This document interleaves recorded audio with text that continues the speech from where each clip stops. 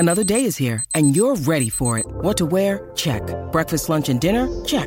Planning for what's next and how to save for it? That's where Bank of America can help. For your financial to-dos, Bank of America has experts ready to help get you closer to your goals.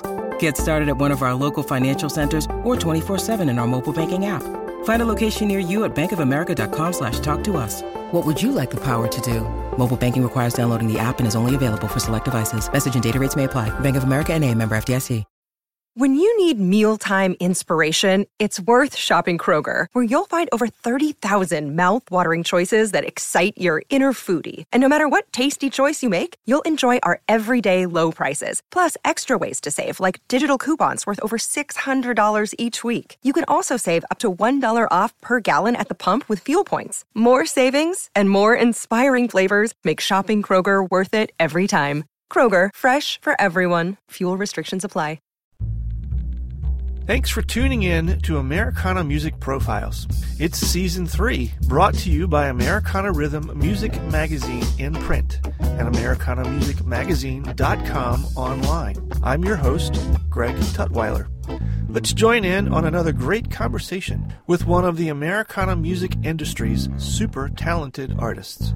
Chris Jones is my guest today on Americana Music Profiles. You may know him as one of the guest hosts on Sirius XM's Bluegrass Junction. He is a singer, songwriter, and leader of Chris Jones and the Night Drivers. Well, hi, Chris. Welcome to the podcast this afternoon. Thanks, Greg. Great to be here. Yeah, appreciate the opportunity to talk with you. So you guys have a new CD coming out called Made to Move, which is the latest installment for what's been a fairly long career for you in bluegrass music. Give me a little bit of the background, how all of this started for you. Well, I started playing bluegrass music professionally when I was in my teens still. Okay. And I'm originally from the New York area, which is not a hotbed of bluegrass. Right. Spent some grown-up time in Albuquerque, New Mexico. And it was actually there that I really started listening to bluegrass and country music. Okay. And started playing with other people. I got to a little community of pickers there in Albuquerque, but then took that back home. I was really fired up at that age, 14, 15, and took that back east, and the first band I was in. I recently went back to the theater where I played the first band at cool. the Hamlin Theater in Mamaroneck, New York. But the first band I was in was called Horse Country, and so I was there. The guitar player was my first time singing lead on stage. I'd been sort of a closet lead singer, but so I've been at it ever since. With as a sideman of various bands, but usually as the guitar player, lead singer. Yeah, including the Lynn Morris Band, Dave Evans, and Special Consensus. And then in the mid '90s, I decided to form my own band, and so that's always a big commitment, but. Sure. And it's difficult, but rewarding. And, I've been very fortunate to get to do it this long. How long has broadcasting been for the folks that don't know, you are a big part of Sirius XM Bluegrass Junction. And how long is that your first entry into broadcasting, or were there other things leading up to that? No, I had actually done it off and on for a number of years. In fact, I started that also in my teens. The University of Vermont, I had a radio show at their college station, and then worked in a little bit of commercial country. So I got my feet wet with that in Pennsylvania. When I was playing with the band with Lynn Morris called Whetstone Run, and started doing some work at the radio station there, and then did a little in the Nashville area, where I lived for over 20 years. And so, but of course, it's very difficult to do radio in any kind of full-time way and tour. Right. So it's been, here and there, with generally doing it part-time, but the Sirius, now Sirius XM opportunity came up, and I did luck into it, really. A friend of mine named Terry Hurd, who was a bluegrass radio syndicator, was somebody I had done some fill-in work for, so he knew I had that background, and he ended up being in charge of this new bluegrass channel and was in charge of hiring people for that, so they put his staff together, and I said, yes, I'd love to do it. Yeah. And because it was set up in a way that I could do my shows from the road if necessary. It made it possible to tour. Yeah. And do the radio at the same time. So there have been times when it's been a little too much. At one time I was on 7 days a week, and that was just really a strain, especially in the busy summer months. I'm sure, yeah. Now it's a good balance. I'm on 3 days a week, but I fill in other times. Okay. So it's just about right. And I don't know, obviously we're not letting anything out of the bag. I don't know how many people actually know that Sirius doesn't necessarily, you don't have a studio where you go in and sit down and do your thing and go home. You, like you said, you get to do that out on the road. I'm assuming that's from a laptop, right? You get to plug into the system and. Yeah, it's done both ways, and I've done a lot of work out of the Nashville studios that they have when I'm there, and then also done some work out of their New York studios, which are cool. But yes, it's done with a laptop, and nowadays communication being what it is, yeah, I sort of plug right into their systems if I'm in one of their studios, just using a microphone and so yeah, I'm thankful for the technology that makes it possible. Yeah. Well, I've actually heard you broadcasting occasionally from various different festivals that you attend, and I'm sure that gives you a really unique perspective to be setting wherever you are and knowing that there's this really cool music festival going on, and you're kind of in the middle of it, talking to the world in the midst of all of that. It's kind of fun, and of course I get to interview friends of mine backstage, and so I hope I'll be able to give some of the musician perspective a little bit when talking, and it's just nice to backstage and chat with people I know, just like a friendly conversation. Sure, and I hope it gives people that are listening a little feel for being there. What kind of impact do you think that format, Sirius XM, has given, with the Bluegrass Junction, has given to bluegrass music? I think it's been pretty big, because I think there are so many areas of the U.S. and Canada that were poorly served with this kind of music and radio. And there's no replacing local radio. That's so important and always has been. But there are a lot of areas where that's just very, shows are few and far between. Right. A lot of stations will give a disc jockey that's doing a bluegrass show, the least good time slot. A play where they have nothing else to go. 2 o'clock in the morning. We'll stick you there, and of course, people, the faithful will listen anyway. But I think having it available anywhere in the continent of North America any time of day has been huge. And I've noticed just from comments I get from listeners and things that there are people that are introduced to the music that way because they just stumble onto it while they're kind of scanning through their music channels. So it's been, and I think even Sirius XM has not necessarily understood the amount of loyalty that's built up. Yeah, I've thought that too sometimes. Because other kinds of music are more available in other kinds of radio. Sure. And bluegrass music, not so much. So there are people that's all they listen to, and they listen to it 12 hours a day. It's all different. And subscribe to it almost exclusively for the bluegrass. Not any of the other offerings that are there. Exactly. Yeah. And we had there was a controversy. I guess it was last year where we got temporarily preempted. I remember that. by the Hanukkah channel, and there was just somewhat of an overreaction because some people misunderstood and some people thought it was off the air forever. Oh, okay. And it's hard to explain those things. What happened was that Sirius XM puts that temporary channel during the days of Hanukkah on different channels. They don't have a place for it to go on its own. So everybody sort of takes their turn. Oh, okay. What happened was, people found out exactly how loyal and how passionate those listeners are. They did not want that removed for 10 days, so or 8 days, really. So, there was. I was kind of glad to see that loyalty. At the same time, I was also trying to calm people down. It's not. Sure. It's temporary and only for this year. Well, it's certainly it makes you feel good when you're a part of that industry and you realize that when somebody's avenue to that is potentially jeopardized, you rise up behind a cause, and I remember hearing about that and seeing about it, of course, on news feeds and Facebook and all those kinds of things. And it was nice to see people react, and certainly not negatively, but react and like, please don't take this away from us. This you don't know how much this means. So yeah. And I'm sure there are other kinds of music that are that way, that people just don't have another way to hear them. But bluegrass music, I think, is prime among their different music channels for that reason. Sure, There's no duplication with other channels. Yeah. The songs are only heard there. Yeah.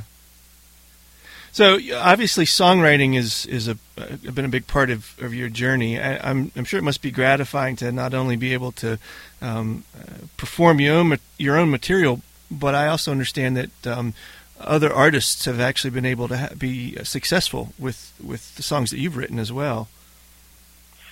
Yeah, that's and I started. Songwriting came gradually to me. I was playing the music first, and then began to experiment with it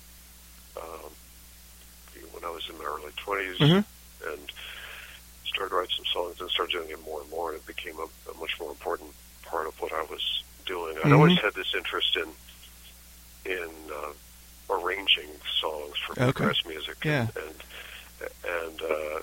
like dig up a lot of old songs from different genres, especially kind of classic country stuff, and do bluegrass, and even do some obscure bluegrass things and rearrange them.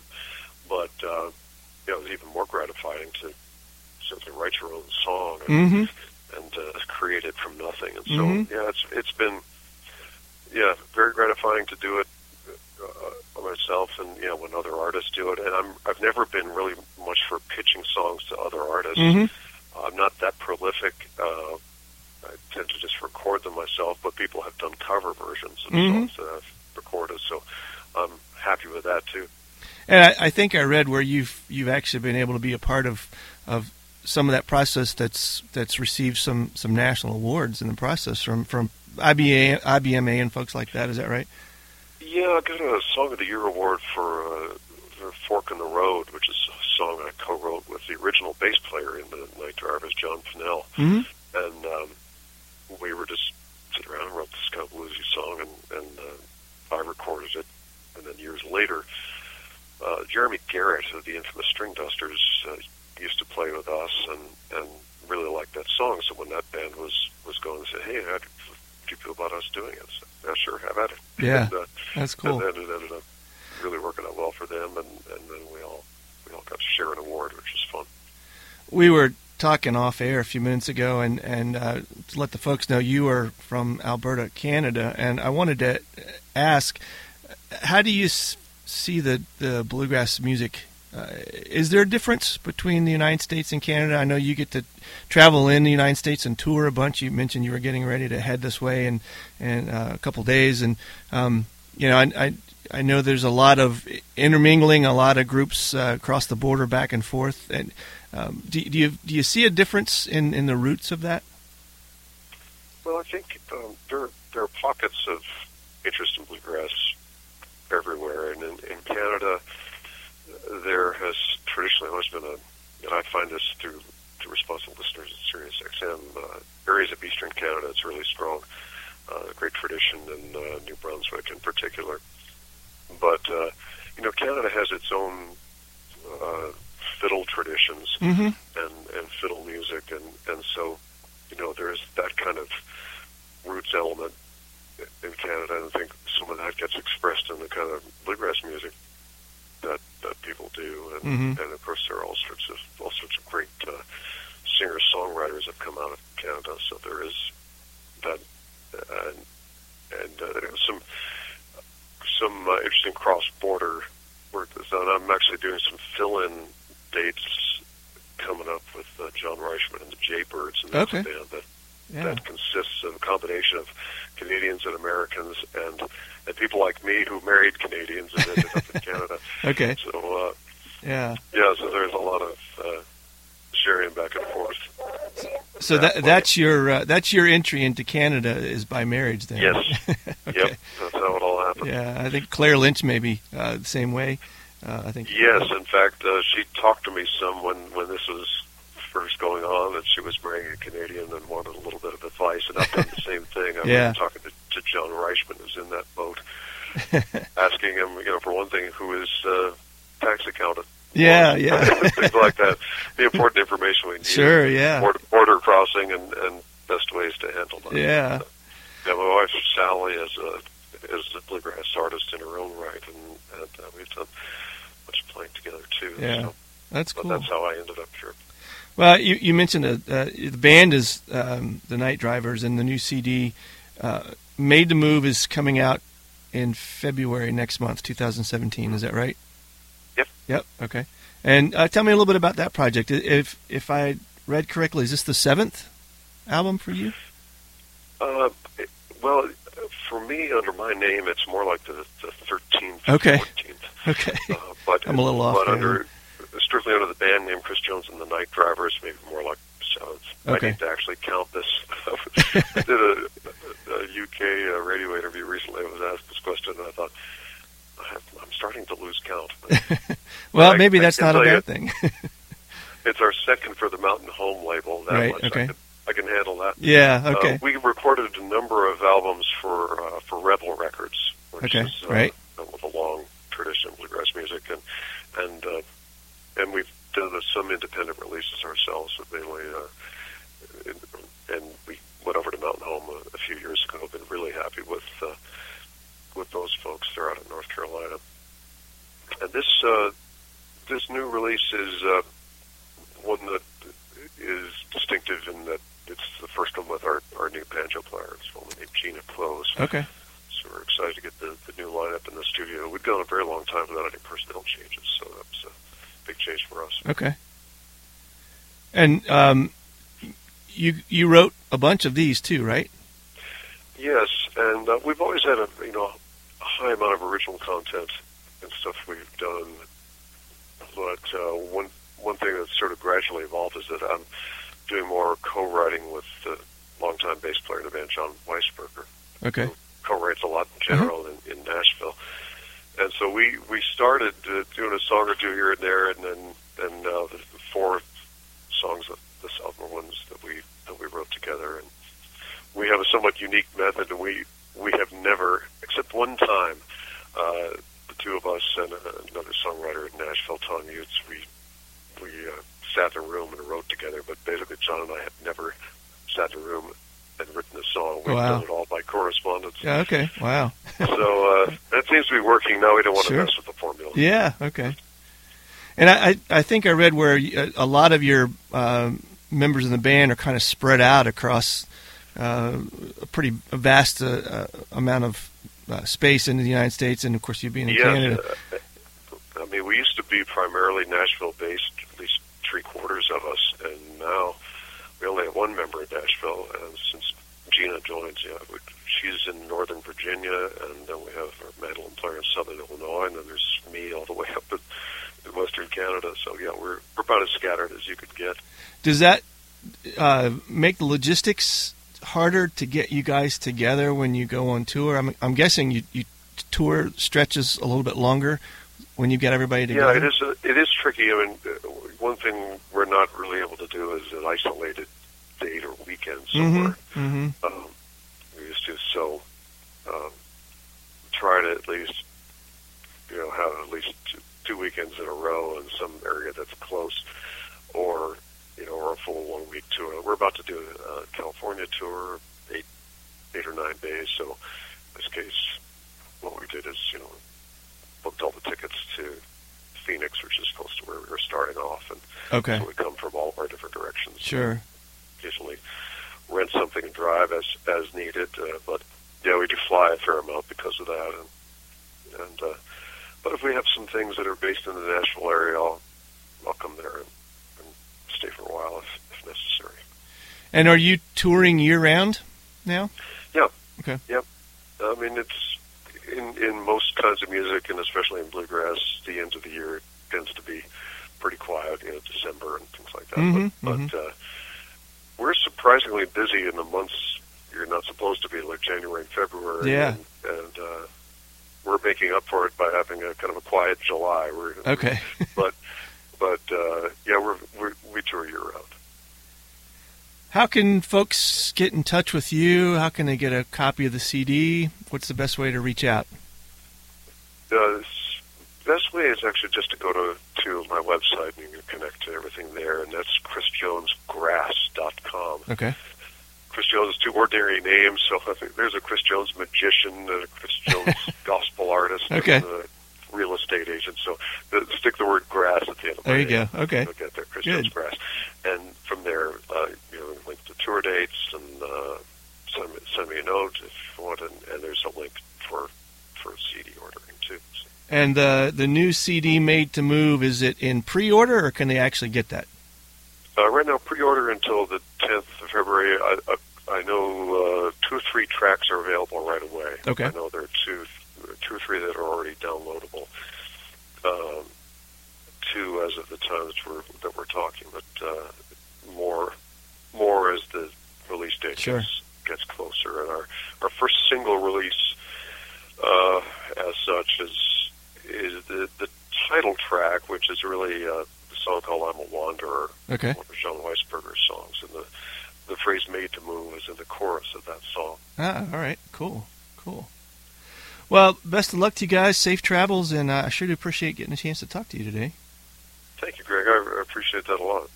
Thanks again for tuning in to this episode of Americana Music Profiles. Find us on iTunes at Americana Music Profiles and on the internet at AmericanaRhythm.com.